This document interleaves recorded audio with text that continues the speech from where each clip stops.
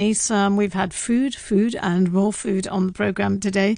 And let me just tell you what's coming up next. Just after my next track, I'll tell you a little bit more about a new study that suggests that children with attention deficit hyperactivity disorder, ADHD, could benefit from eating more fruit and vegetables to reduce inattention issues. I'm going to be telling you a little bit about that study and some of the details of that. That's just coming up after this next track from Florence. I was talking earlier on about ADHD and a new study that shows how eating more fruit and vegetable may help reduce inattention issues.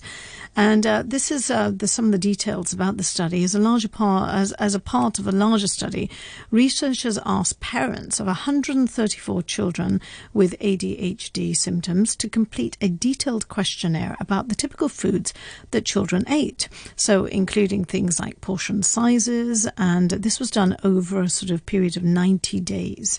And another questionnaire asked parents to rate symptoms of inattention, a hallmark of ADHD and in their kids. And so that means things like having trouble staying focused, not following instructions, difficulty remembering things, and difficulty regulating emotions.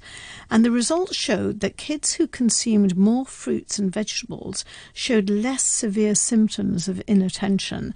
And this is from Irene Hatsu. She's the co-author of the study, an associate professor of human nutrition at the Ohio State University. And she says that eating a healthy diet, including fruits and vegetables, may be one way to reduce some of the symptoms of ADHD. And the study was published online recently in the journal Nutritional Neuroscience.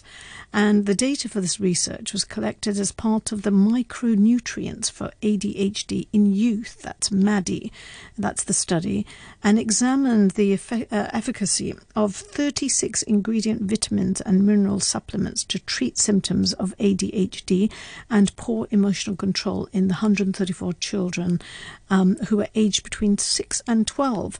I'll give you some more details about that in just a few moments. Just looking at some of the notes from this study, the study that evaluated the effectiveness of the supplement showed that children who took the micronutrients were 3 times as likely to show a significant improvement in their ADHD and emotional sort of dysregulation symptoms than those who took a placebo. The study was published last year in the Journal of the American Academy of Child and Adolescent Psychiatry. And another study involving the same children published earlier this year in the journal Nutrients showed that kids whose families had higher levels of food insecurity were more likely than others to show more severe symptoms of emotional dysregulation, such as chronic irritability, angry moods, and outbursts of anger. And the 3 studies, it seems like all the 3 studies paint the same picture.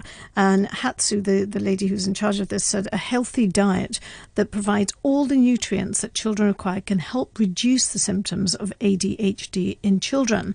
And what she says is that what clinicians usually do when kids with ADHD start having more severe symptoms is they increase the dose of their treatment, in terms of medication. And if they're on that, they put them on sort of higher doses. But actually, their studies suggest that it is worthwhile to check the children's access to food as well as the quality of their diet to see if they may be contributing to their symptoms. Sometimes they say that, one of the things the study says that the stress of parents who are upset about not being able to provide enough food for their children can sometimes create family tension that could lead to more symptoms for children with ADHD. But it seems like the final thing is that generally, the intake of fruit and vegetables is the answer. And they say that, in Western diets, I think in Hong Kong, actually, we would probably be in a very good position because, children do have a lot of fruit and veg. Certainly lots of veg in food, as we were talking about earlier on.